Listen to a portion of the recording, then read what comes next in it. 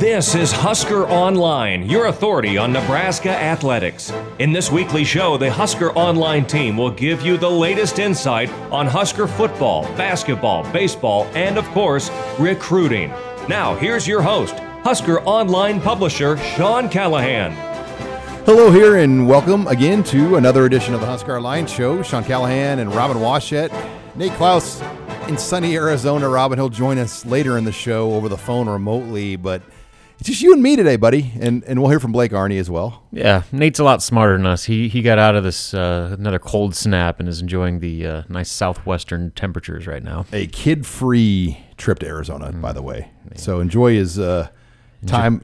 Enjoy it while you can, buddy. This week, I think one of the big storylines that's been out there about Nebraska football, number one, we now know the spring game's a 1 o'clock BTN live telecast kickoff, so another year in a row, Nebraska gets the live window, not a tape-delayed window. It kind of tells you, obviously, the Big Ten is recognized. You know, this is a good event to air live because of the fact that it leads the nation in attendance. But in other news involving Nebraska football, these computer rankings come out again, and it's kind of like one of those, it's a trap. Mm-hmm. Don't take the bait type things. But the ESPN FPI Football Power Index poll has Nebraska at number 22. I believe that's third, though, in the West. Wisconsin's 1, Minnesota 2. Huskers ahead of Iowa in that FPI index poll. Really projected to be like an 8-4 type team based on the FPI. And I think when you talk to a lot of Nebraska fans, there's just a lot of fear in trusting polls. Because as we learned last year, it didn't go right for Nebraska, and a lot of people got into the Vegas over-unders, got into the FPI polls, and got into the preseason magazine stuff. And I think there's no doubt going to be a much more cautious optimism amongst Nebraska fans. Yeah, and there needs to be. If there's one thing we've learned during this very rough past decade is that preseason rankings and all that stuff mean absolutely nothing when it comes to when the ball finally kicks off in the fall. I mean, it's you can say all you want about how Nebraska should project, but there's so many variables that we just don't know, and especially like this particular season, I don't understand why anyone would buy into that level of hype, given just how many unknowns there are right now. I mean, we don't even know who the starting quarterback is officially going to be, or who the top offensive line is going to be, and all these things, and so and. That's not even talking about one of the more difficult schedules Nebraska's had to face in a long time, especially the back half of that. And so, I don't know. I don't know how much of it is just, clickbaiting Nebraska fans that are just so desperate to read anything positive at this point, or if they actually truly believe, and there are true metrics out there that say Nebraska could be better than everybody thinks. But I think for right now, everything needs to be tempered. Yeah, it's funny you mentioned clickbait. I think there's actually this conspiracy theory that outlets I'm a believer will write very favorably and rank Nebraska high because it just gets linked like crazy, dominates our 36 hours of daily sports talk radio, and that is actually a fact, how much sports talk radio Nebraska has when you count Omaha, Lincoln, and other stations in the state. There is a lot of daily sports talk radio that goes on. And you do one of those polls and you rank Nebraska here and you make these kind of projections, all of a sudden you're the lead on every sports talk radio show. Your stories get more traffic, yada, yada, yada. So that theory is real by a lot of folks out there when you look at it. But I do think, Robin, when you look at this team way early in advance, I mean, there are some areas that you like. I mean, the offensive line's better. We know the receiver position is going to be better. We think the 2 new running backs coming in, Dedrick Mills, should give Nebraska better play at running back, especially once Maurice Washington left the roster. We know the quarterbacks. There's guys there. We know tight end will be better with Vokalek. Defensive front seven, still a question. We know the secondary returns a lot of guys. But leads me to the next thing, special teams. We learned this week, Robin, Nebraska has their new senior analyst, Jonathan Rutledge, from Auburn, to run and manage special teams. He'll make about $150,000 a year running this. And a lot of questions, Robin, on just what Rutledge's role is going to be and kind of how he'll basically be a coach, but not really a coach. Yeah, and we've talked about this before when we were just discussing the analyst role in general, and obviously, as we pointed out, there are a lot of limitations as far as what an analyst can do as opposed to a full-time coach, especially when it comes to on-field instruction. So that part of it, he's not going to really be that involved in that regard. But what I think his biggest asset is going to be is the week-to-week game planning with that third element. Understanding not only different schemes and whatnot, but addressing personnel decisions. Handling with especially with as much emphasis as a staff puts on that 4-game redshirt rule and dispersing freshmen on special teams.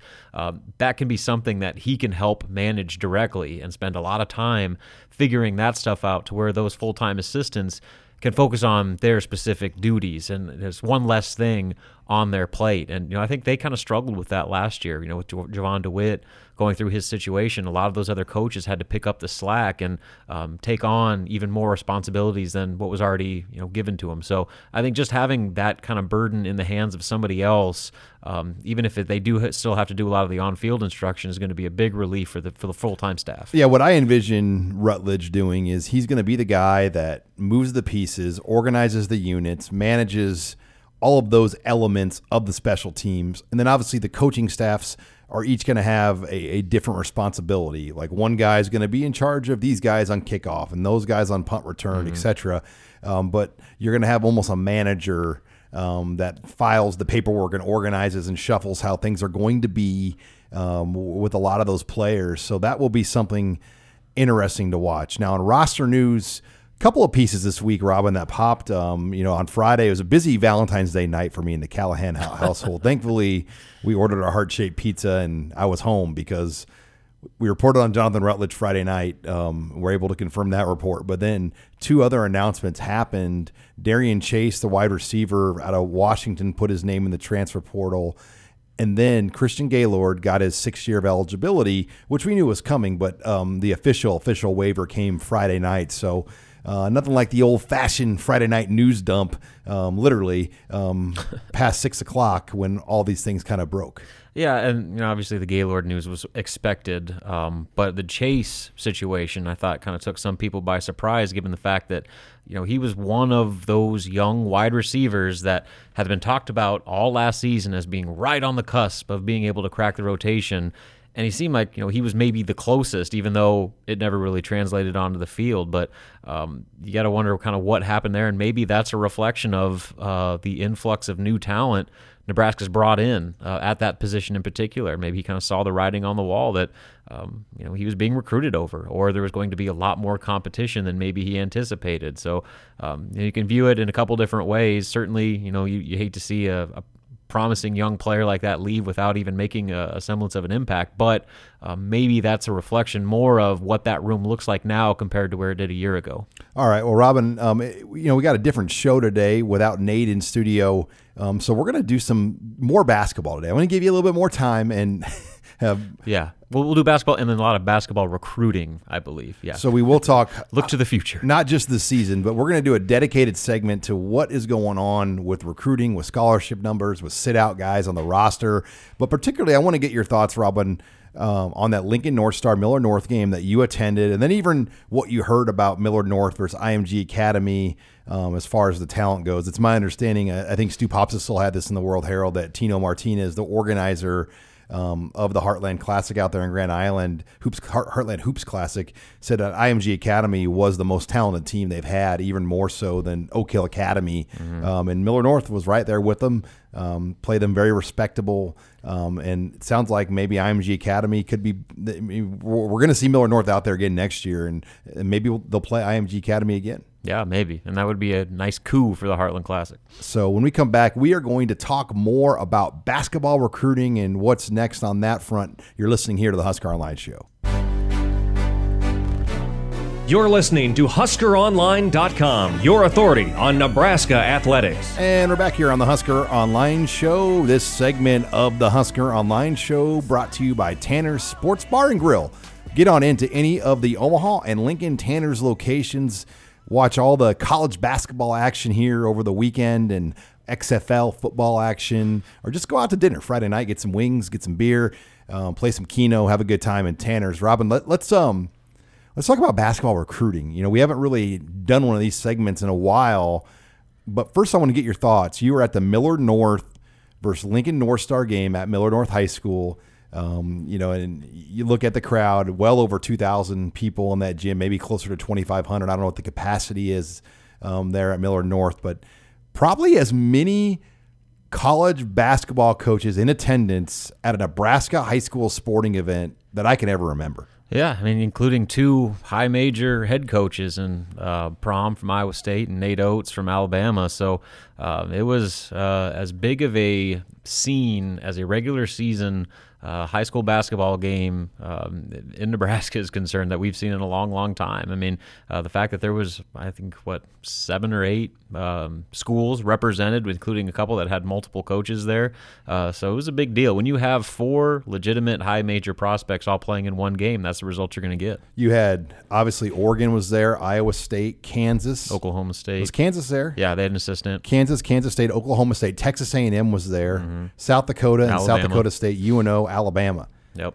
And we're probably missing one. Yeah, there. and who knows how many others showed up. I just know that all the ones that were reported going into the game all were confirmed to be there. So, yeah, I mean, the number of coaches in the stands, like I said, it felt like an AAU tournament as opposed to a Nebraska high school game. Can they, when the game's over, can they talk to the kids, the coaches? No. Because that would have been pretty interesting to see how that would have played out. You can talk to parents, though, and Hunter Salas's parents were very popular. Donovan Williams' dad was certainly making the rounds, and Jason Green's dad and his mom were getting approached as well. So, definitely some schmoozing going on after the game. A lot of bleacher squat down handshake deals going on. And yes, sir. Lots of that going on. And, that's to be expected. But right now, you can't directly contact a player until the contact period opens up here after the season. Now, can you actually sit with the parents for a long period of time, or does it have to be kind of a bump? I mean, it's kind of a gray area. I mean, I don't know if you can sit there and post selfies with each other or anything like that, but there are definitely guys shaking hands, having conversations. It's unfortunate. Hunter Salas's dad broke his foot a while back, so he had to sit in a chair where a lot of the coaches were sitting. So I mean, I think. Oh darn! Right by all the coaches. Yeah. So definitely, some of the coaches took full advantage of that. Now the mom, they were athletes too, right? His parents. Yeah, his mom was a stud. One of the better girls high school basketball players ever to come out of the state, and then she went and played at San Diego State and had a very successful college career. So I think she's the baller of the family, where Hunter got the most of his genes. And watching that game, I was able to watch it on TV. I think News Channel Nebraska, they broadcasted it, so I got to see it as well. And you can just see it just comes so easy for this kid. He's able just to drive in and tomahawk dunk. Hits a 3, hits a shot, makes his free throws.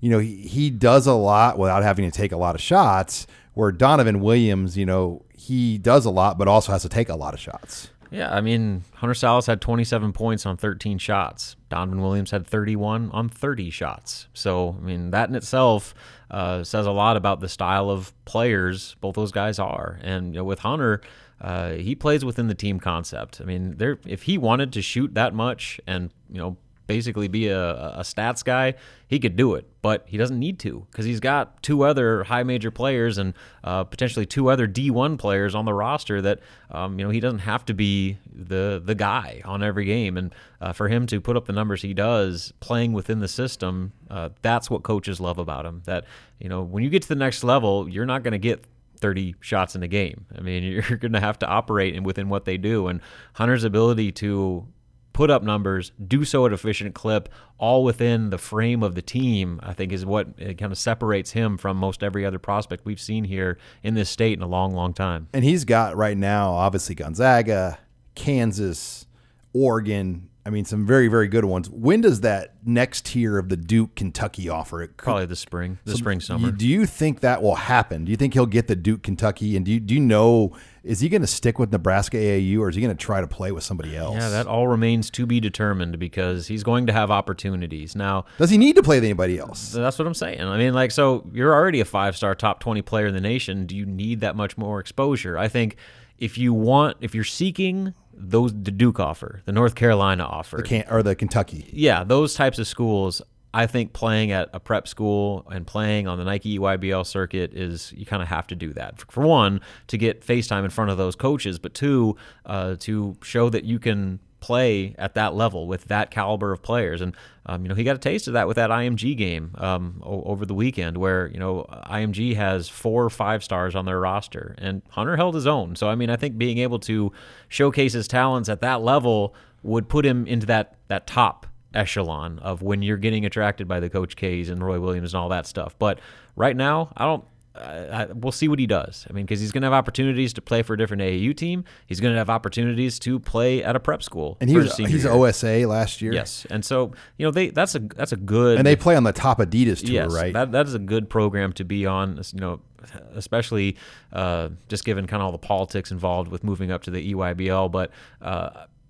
Like I said, he's going to have opportunities, and I know that they're having discussions about what they want to do, but I think any of that stuff is being put off towards after his junior season. Yeah, if I'm Bob and the guys that Bob Francisi that runs OSA and that organization, I'm probably saying, all right, we got to put together maybe the most attractive tournament schedule we can with this team of kids we have to keep them here and show that we are going to put them in the best possible things that they can be in, even though they're not on the EYBL. Right. If you can provide the opportunities that some of those, EYBL programs can give you as far as exposure and playing against that top competition, then, that's going to make it a lot more attractive for Hunter to stay. And again, I don't know if he certainly hasn't made a decision one way or another on any of that stuff. But all I'm saying is, coaches have been calling. Coaches will continue to call and try to lure him away because, like I said, he's in rare territory now with that 5th star in that top 20 ranking. And it could be a deal where maybe he'll play a Nebraska team in the spring, and maybe in July he plays for Isaiah Roby did that, where he played with his Quad City Elite program out of Illinois, and then swung up with the Indy Heat for a couple weekend tournaments. For the Peach Champ, because they can just add you to a roster, so then all of a sudden you can go play down in the Peach Jam is Peach Jam is the championship round, and that's in July, end of July. But there's plenty of even just non-live period events that he could play on. In EYBL, you don't play tournaments every weekend. It's like pool games. Like you play like 3 like a season. You play like 3 or 4 season games to get seeded for the Peach Jam. Right, and I think there's like 4 stops nationally, like usually in Texas, LA. Minneapolis had one at one time. Yeah, so they move them around, but they always end in Augusta at Peach Jam, and it is the event of the AAU season. And that coaches can still go to that. Yes, that is the one that everybody goes to. If Fred Hoiberg, Matt Abdelmazi, all those guys are going to be front and center for Peach Jam. So the rules are still somewhat restricted though, right, as far as what coaches can be at and what can't, or do they kind of pull back some of that stuff? Yeah, the recruiting calendar has changed quite a bit, especially with the new legislation that went down last year. I think it really did a disservice to kids. It actually hurt kids, especially not the top of the line guys, because coaches have to make pretty specific decisions on how they're going to travel and how they're going to evaluate, because you only have so many windows where you can see players, and they try to do these events where they have hundreds of kids all at one event, and you're asking these coaches to try and get a thorough evaluation of as many kids as they can. That's going to eliminate opportunities to be seen for a lot of those kids that might be under the radar a little bit. So I don't like it whatsoever. I know coaches don't like it, but it is what it is, and you got to work around it. Well, and the bottom line is the bad people in the basketball recruiting world are still going to be there, and they'll find new ways to be bad. Yep, handlers are still there, the quote-unquote uncles are still there, and all that stuff. So, it really just is complicated. This guy's my older brother, but he's not really my brother. Yeah, it hasn't changed anything for those types of guys that are getting money. It changes things for the guys that aren't getting handlers or shoe contract kickbacks that don't get the opportunities now that maybe they would have had under the previous calendar. Because we did find out really that a lot of the high schools, they don't want to run these things. No, because they don't have the resources. Nor are they getting paid. Exactly. If you're paying a high school coach an extra $30,000 to coach summer hoops, he's going to do it maybe, but they're not doing that. Yeah, and again, so that it just puts everybody in a bad situation. The college coaches, the high school coaches, the players, to where I think they had the right intent of trying to take away some of the influence of the wrong people, but really it didn't change much in that regard and really put a lot of different people at disadvantages. All right, when we come back, we're going to pick things up more about the roster of Nebraska basketball and where things are at going forward. That's next here. You're listening to the Husker Online Show. This is HuskerOnline.com, your authority on Nebraska athletics. And we're back here on the Husker Online Show. Sean Callahan, Robin Washed. We're going to talk some more basketball here as, let's face it, Robin, the season's kind of lost. There's not a lot left to play for on the court other than just kind of getting through this season and keeping Cam Mack happy for the future because you know you've got your franchise point guard. You know you've got some sit-out guys right now that are going to help your team. But there's a lot more still going on with 2020 recruiting, with targets, transfers out there that could help Nebraska basketball immediately. You did a really good breakdown this week on HuskerOnline.com. What were some of your main takeaways? Well, it's funny because right now, Charlie Easley scholarship will essentially expire at the end of the semester, leaving them with right now one open scholarship left to fill in the spring, once the spring signing period kicks up in April. But the number of offers they put out for 2020 already puts them well over that projected number. So they've already had a few guys come in on official visits, but it's really interesting the number of players they're in on that are technically 2021 recruits that could move up to 2020 and be immediately eligible by reclassifying. And the guy at the top of that list is Carter Witt, a point guard out of North Carolina, who was on an official visit here for the Penn State game. He's a 4-star top 60 player in the 21 class, but most people expect him to move up to 2020, and Nebraska is actively recruiting him for 2020. He's going to make a decision on his classification at the end of his high school season here in the next few weeks, so we'll get a better idea on that. But he's right up there on the top of Nebraska's wish list. And then right next to him is a center. For all you guys that are asking if Nebraska's ever going to recruit a big, here's one for you. Adama Sanogo, a 6'9", 250-pound center out of the Patrick School in New Jersey. He's another 4-star top 50 player in the 2021 class that very well could move up to 2020. And I think Nebraska, again, is recruiting him more so as a 20 recruit than they are 21. They're working on getting him on campus for an official visit as well. And from what I've been hearing, they feel very good about their chances with him. And so those are your top two guys. And then, oh, by the way, there's a kid who visited in the fall named Tibet Gorner, a shooting guard out of California who is yet to make a decision. He's a sharpshooter from Turkey that, is still very much in the mix. And depending on when he decides to make his decision, he could be in the fray. And on top of that, Nebraska recently got involved with Kobe King, a transfer from Wisconsin who left the team mid-season after being their second leading scorer on the year and I think was leading the team in scoring in Big Ten play. He left after a racial epithet was used during a workout by one of Wisconsin's strength coaches, and now he's back on the market, and it sounds like he will be in Lincoln within the next few weeks here on an official visit. And so, that's kind of puts him right in the middle of that conversation as well as a guy that not only could transfer to Nebraska, but could be ruled immediately eligible if he's able to get a waiver, kind of based off the circumstances regarding his departure from Wisconsin. So that right there is a pretty interesting group that, there's some other guys, some JUCO guards that they've recruited as well, but that's 4 guys that Nebraska has a legitimate shot with only one spot to fill. So not only does it give you an idea of what they're looking for with this one spot, but what they might be trying to fill with some offseason attrition after the year. When you look at attrition, I don't want to put you in a position where you're going to have to just say this guy's gone, that guy's gone. But if you were to put a number of current scholarship players that are still playing basketball right now for Nebraska, is 1 or 2 more of those guys moving on like a realistic take right now? Yeah, I think at least a couple probably when all said and done.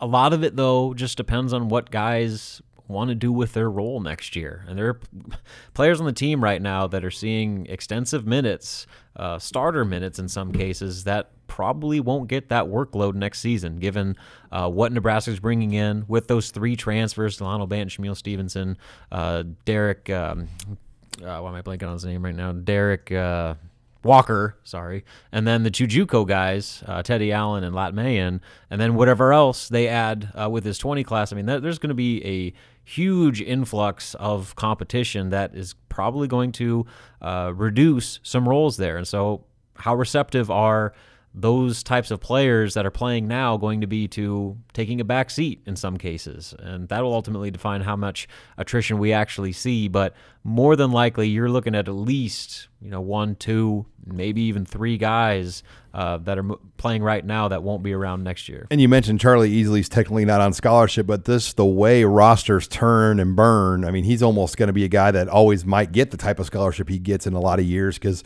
it's so hard to actually truly have 13 scholarship guys every year. Well, especially with mid-year transfers. You saw it here with like Samari Curtis. I mean, that's where Charlie got his scholarship. So spots open up. Attrition is going to happen all the time. And, scholarship or not, Charlie's, he's going to be a valuable asset. Just to have a player like that you can throw in off the bench, to be the tone setter in practice and all that stuff. I mean, he's going to have a role, but, again, I've said the hope is that the way that Nebraska recruits, the dependency you have on a former walk-on becomes much less as the years go on.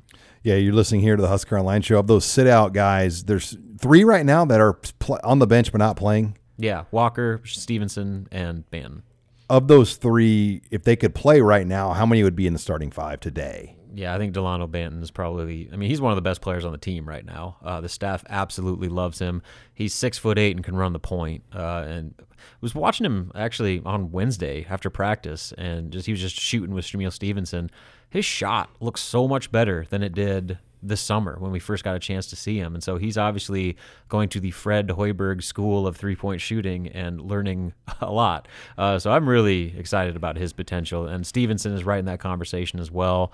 And then just given Nebraska's post depth, Derek Walker would be a huge asset right now. I mean, he's 6'8", 230 pounds that could be a welcomed piece to a thin front court. So you could make an argument that if they're not starting, all 3 would be playing extensive minutes for this team right now, had they been eligible. And then Thor's a senior or junior? No, he's a junior. Okay. So like obviously he's a guy that maybe a year ago this time we wouldn't expect him to be here for both years, but he has given himself a role where he's going to be a guy next year. Yeah, he's probably one of the more interesting pieces in the sense that right now he's one of their better players on the team. And if he does decide to come back next year, the only way I would see him leaving is if he were to go back home to play pro. And I just don't get the sense that he would do that. For one, when he came to Nebraska, he did so under the premise ordered by his family that he wasn't coming back without a degree, and he's not going to graduate in time to do that before the start of next season. So he's given no indication he wants to go anywhere. I think he loves Lincoln. He loves playing for Fred Hoiberg. Clearly, Hoiberg thinks very highly of him. And for Nebraska to have a guy, a senior veteran who has played more Big Ten basketball than anybody on the roster, coming off as one of your top guys off the bench, that's a huge asset to have. Just to have that experience when your starters need a break, to have a guy like Thor who can shoot the 3, knows how to play within the system, and kind of can direct traffic a little bit, that'd be a very valuable piece to the puzzle that I think Nebraska's going to do all they can to keep him around for another year. You're listening here to the Husker Online Show as we talk roster stuff. Jervay Green, too, he's a guy, a month ago I would have said he might be gone, but he's played better. He's made better decisions on the court down the stretch. He'll be one that I'll be curious to see where that kind of goes this offseason. And does he have a red shirt if he wanted to leave? And that, to me, doesn't make a lot of sense, though. Yeah, he does. But, again, that's a tough spot to be in. Go sit out another time, and I just don't see, and he's not anywhere near graduating. No. So he and Deshaun Burke are probably the most interesting because they're both going to be seniors. Burke does not have a red shirt, so he'd have to graduate. Yeah, and I think he actually will be able to do that. So he could be a definite grad transfer candidate, but again, it just depends on what these guys want to do. If these guys are content with taking a cut in minutes and potentially being taken out of the starting lineup, then so be it. But a lot of guys don't want to do that, especially with their senior seasons. You want to be on the court. You don't want to play sparing minutes off the bench and just be a rotation guy as a senior, especially with 2 guys that came here to be immediate impact pieces under the previous coaching staff. So we'll see what happens with there, but there's going to be some real hard conversations at the end of the season. Akola Rope is one that intrigues me too because attitude-wise, the way he goes to work, you love the guy. You can just tell that he does what he needs to do, but his skill set is still somewhat not a good marriage with the Hoiberg system. So how they make that work here long term, that will be one to watch too. There's so much to like about Akala Rope. I mean, just as a person, he's as good as it gets. He's not going to say anything out of line. He's just going to work every day. And he's one of the best athletes, pure athletes on the team. I just don't know what his place is on the team right now. I mean, he's not big enough to be a forward. He's not a good enough shooter to be a guard. And, where do you play him? So that's what makes, as far as the rest of this season is concerned, Akala Rope has got a big opportunity here because he's going to see some extensive minutes, some relatively valuable minutes, and he's going to have an opportunity to show what he can do. And maybe he can make an impression on this staff to where they view him differently by the end of the season than maybe what they did at mid-year. It's fun when, like, late in the game, when there's been some games where it's got out of hand, him and Easley, they play well together. There's something to be said for guys that care, and those guys care. And when the fans, they see it, and they see that type of effort. And so, like I said, he's going to have plenty of opportunities to showcase himself and show to his coaching staff that he can be a piece they can build around going forward. All right, when we come back, we're to be joined in studio by Husker Online intern Blake Arney. We'll take your questions in the mailbag. You're listening here to the Husker Online Show. This is HuskerOnline.com, your authority on Nebraska athletics. And we're back here on the Husker Online Show. Sean Callahan, Robin Washut, pleased to bring in one of the newest members of our Husker Online team, intern Blake Arney. I said it right, Arney, right? Yes, you did. And you are a Kansas City native, but you're deeply rooted, and you got a lot of family in Columbus, right? Yes, I do. I got both my grandparents. My dad's side, they live there, and both my parents grew up in Columbus. So. And you got introduced to the Red Sea Scrolls this week, so I'm glad you survived Carr and Lando's full background check that he gave on you. That definitely. I told you guys, once you get on the Red Sea Scrolls, your life's going to be a little bit different. And but we got our first mailbag with you, Blake. What's the first question out of the gates? So how much should the new special teams analysts help? It's really hard to say. I think when you look at Jonathan Rutledge, who's coming on, what is his role going to be? I think he's going to have more power, more autonomy as far as coordinating and putting players in place, where I think when you look at the setup before, Jovan DeWitt had to manage that. He had to manage outside linebackers. He battled cancer. So I think just the level of detail and focus maybe wasn't as good on special teams. Let's be real, Robin. Like, not having a kicker last year was a really, really big part of Nebraska's special teams problems. Yeah, all of a sudden having better specialists, it's weird how that equates to having better special teams. So, I think improving the depth at kicker, getting better production out of the punter, and then also just having a guy fully dedicated towards organizing special teams will take a big lift off those full-time assistants. All right, you survived your first question, Blake. What's next? So we've got what has been your favorite Husker sports memory? Favorite Husker sports memory? There's several for me. I've been around a while now, I guess, but obviously going to games. We got our season tickets as a kid in '93, but the first big game I went to was the '91 Nebraska-Washington game. And Washington won the national title that year, and it was a night game. Night games were rare, so they lost, but it was just a cool deal to get to go to a big night game like that. I think about '92. I went to that Colorado game as well, and Colorado was really, really good. If I'm not, or 90 or 92, Colorado was really good one of those years when they came to Lincoln. But the Cordell Stewart, Rashawn Salam team that came in, Brooke Behringer, engineered just a flawless game. One of the best 1-versus-3 type games you're ever going to see. And Nebraska just played lights out football. That's one that will always stick in my mind, knowing the circumstances, what that game meant, and what a guy like Brooke Behringer did to win that game for Nebraska. Yeah, coincidentally, mine also revolves around Brooke Behringer. When my first game, I think that I went to was 1994 when Wyoming came to town. My dad had his connections to Wyoming, and so we were sitting in the Wyoming section, literally next to some cowboys wearing full-on trench coats and cowboy hats, and they were smoking cigars and had to be told by security to put their cigars out because it was bad for the video boards. Anyway, that was a game Brooke collapsed his lung, but played through it, and they ended up barely winning the game.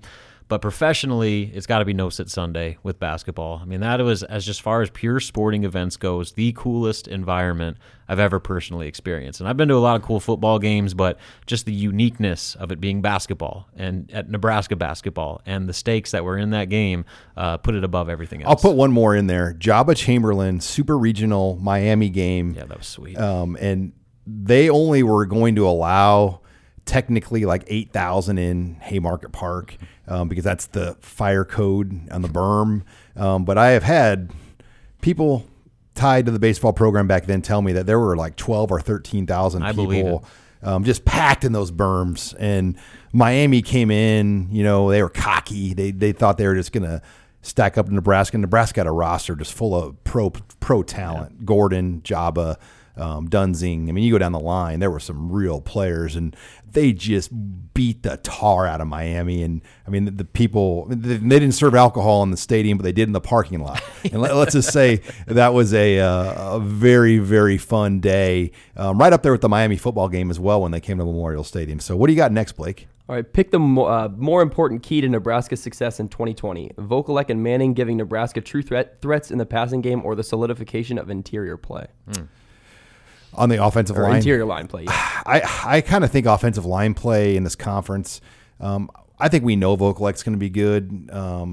As far as like Manning goes, I mean, yeah, I think we know he's going to be good. I think getting him to campus on time through practice will be a key for me, but figuring out who the best 5 offensive linemen are could Ethan Piper push for the inside? Can Matt Farniak move inside to guard? Could Bryce Benhart win a tackle job? I think there's so many questions that offensive line to me is going to be the difference between an okay year to a good year. One thing we've learned in Nebraska's time in the Big Ten is that it doesn't really matter what your skill position guys look like. If you can't win in the trenches, you will not win in this league. And Nebraska has struggled with that for a long time, and especially recently. And so bolstering that offensive line, particularly on the interior, to be able to run the ball between the tackles and churn out those game-winning yards on the ground is probably the most important thing this offense could do. All right, we got time for about a couple more questions. Blake, what's next? Yeah, what storylines in the spring game have you guys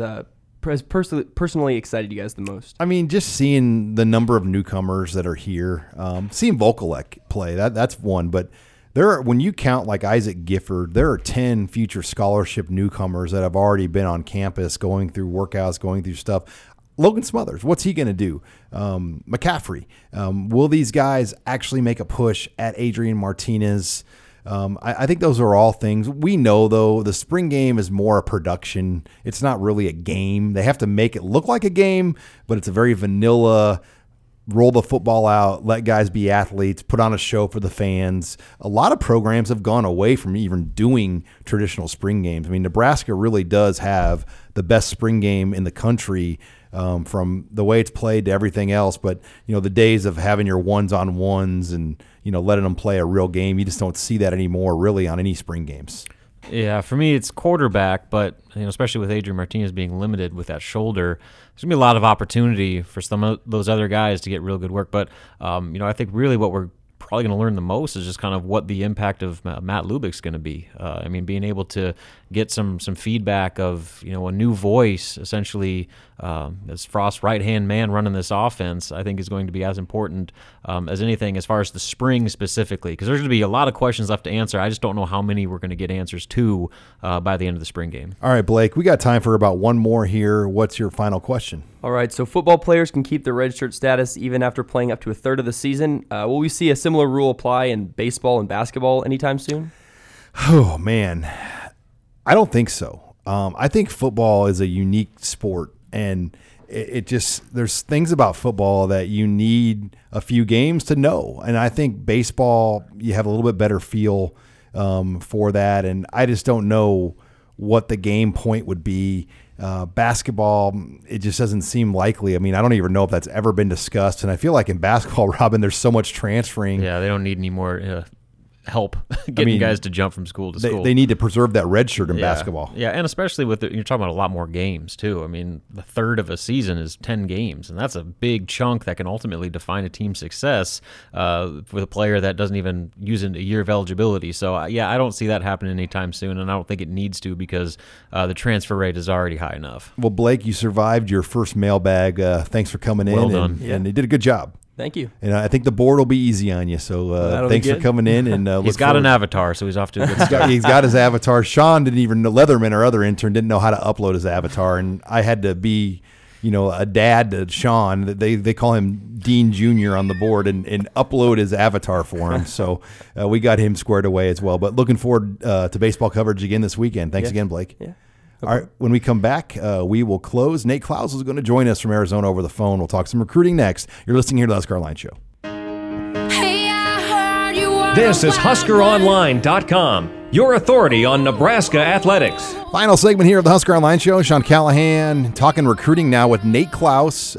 He's joining us remotely out in Phoenix, Arizona. I hope he's somewhere near a pool, maybe a golf course, possibly with a drink with an umbrella in his hand. Of course, after he's done doing the recruiting segment. And this segment here on the Husker Online Show brought to you by our friends at Kugler Vision. Nate Klaus, tell them about your experience with Kugler Vision. Yeah, hoping to get out to a golf course and test out the new eyes, the new vision that I've gotten since I had my LASIK procedure done at Kugler Vision. And now is the time to schedule your LASIK consultation at Kugler Vision. Come in for a consultation during the month of February, and you're automatically entered to win an Omaha night out, a delicious dinner at 801 Chop House in the Old Market with 2 tickets to see the Lumineers at the CHI Health Center March 14th. So I encourage you to go in, book your consultation at KuglerVision.com and be entered for that contest and to improve your vision for 2020. Well, Nate, let's talk some recruiting here now. When you start to look more at some of these top names, especially in the region for 2021, you've got TJ Bollers right outside Iowa City there in Amana, and obviously Thomas Fidone in Council Bluffs, Avante Dickerson in Omaha. 3 of the highest rated guys really in the 500-mile radius. And, we're learning that this is not going to be a regional battle, so to speak, and some other big name national programs, elite programs, might I add, threw their names in the ring for all these players this week. Yeah, they really did. I mean, you had Alabama that came in and offered Fidone and Bollers. USC has come in and offered Avante Dickerson. And there's a little bit of a connection there. Former Nebraska defensive backs coach Dante Williams just recently moved from Oregon to USC, where he's the new DB coach there for the Trojans. And just a day or two after that happens, he offered Avante Dickerson. So, it's and I'll be honest with you. I mean, if Teddy Prohaska was not committed to the Huskers, he'd probably be receiving a lot of these offers too.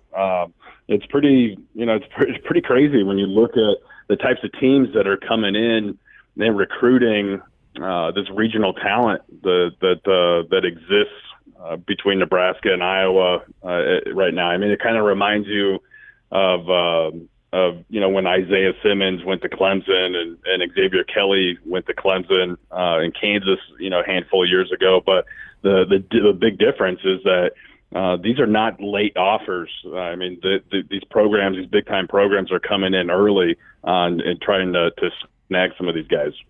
You're listening here to the Husker Online Show as we talk recruiting. And Nate, I think it's just another example of the money that the upper conferences and the programs have now. They just have additional bodies, additional manpower that, you flash back to when you were in recruiting with Nebraska. The salaries, were fair wage at that time, but they didn't have near the manpower that you see now with so many 6-figure bodies that are just evaluating recruiting film and full-time recruiting staff members, and then obviously access now to private planes to get to these places easier. It's totally changed how recruiting is done, and it's really made it where you're seeing Alabama come into Council Bluffs, Iowa, and make an offer.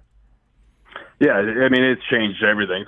The recruiting landscape as a whole over the last 10 years or more has just changed dramatically. I mean, You mentioned it, the amount of money that these schools have, the budgets, which allows them to have massive recruiting staffs. And I remember, working at Nebraska, it was really kind of a two-man show and a secretary.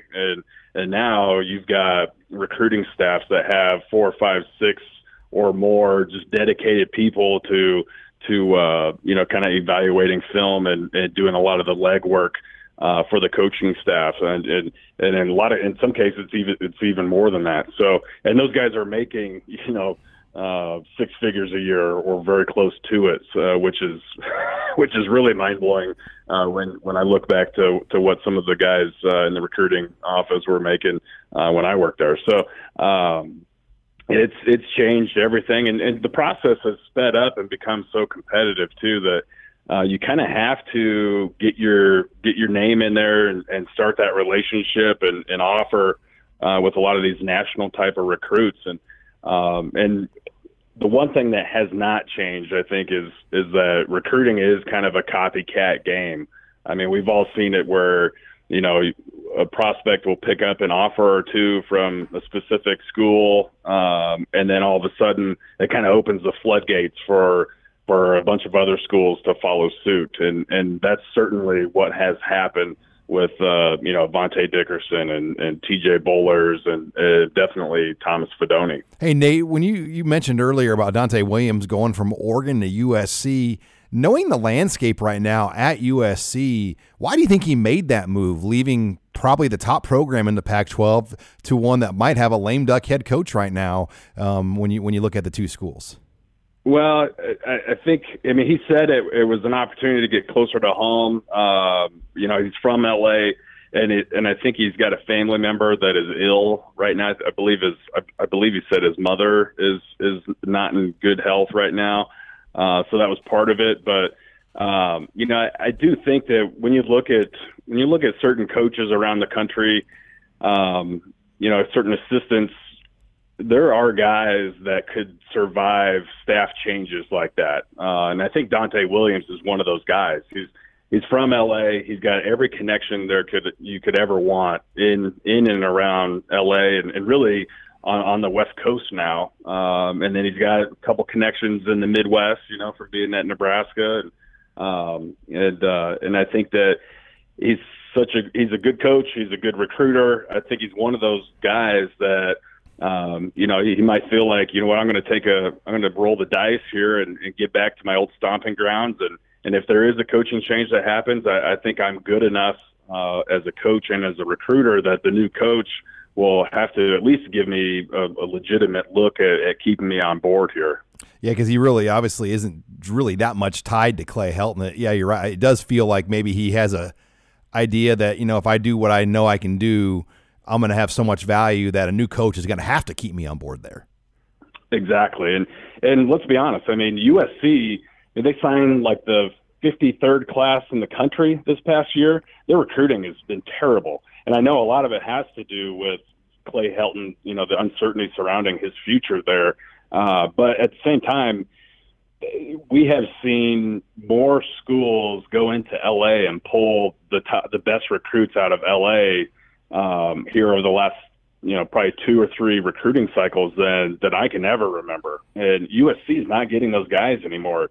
It's been Arizona State. It was Oregon when Dante himself was at Oregon, over these past few years. They've been stealing the best guys out of LA, and even, some other programs nationally. So I think that if you're Dante and you think you can go into LA and lock up some of these top players and say, hey, look, you need me to keep some of these guys at home. I think regardless of who the head coach is, they're gonna keep him, and they're probably gonna pay him pretty well. Yeah, you look just across the board what Arizona State is doing. They hired obviously Herm Edwards as the head coach, but then Marvin Lewis, is now a full-time defensive coordinator.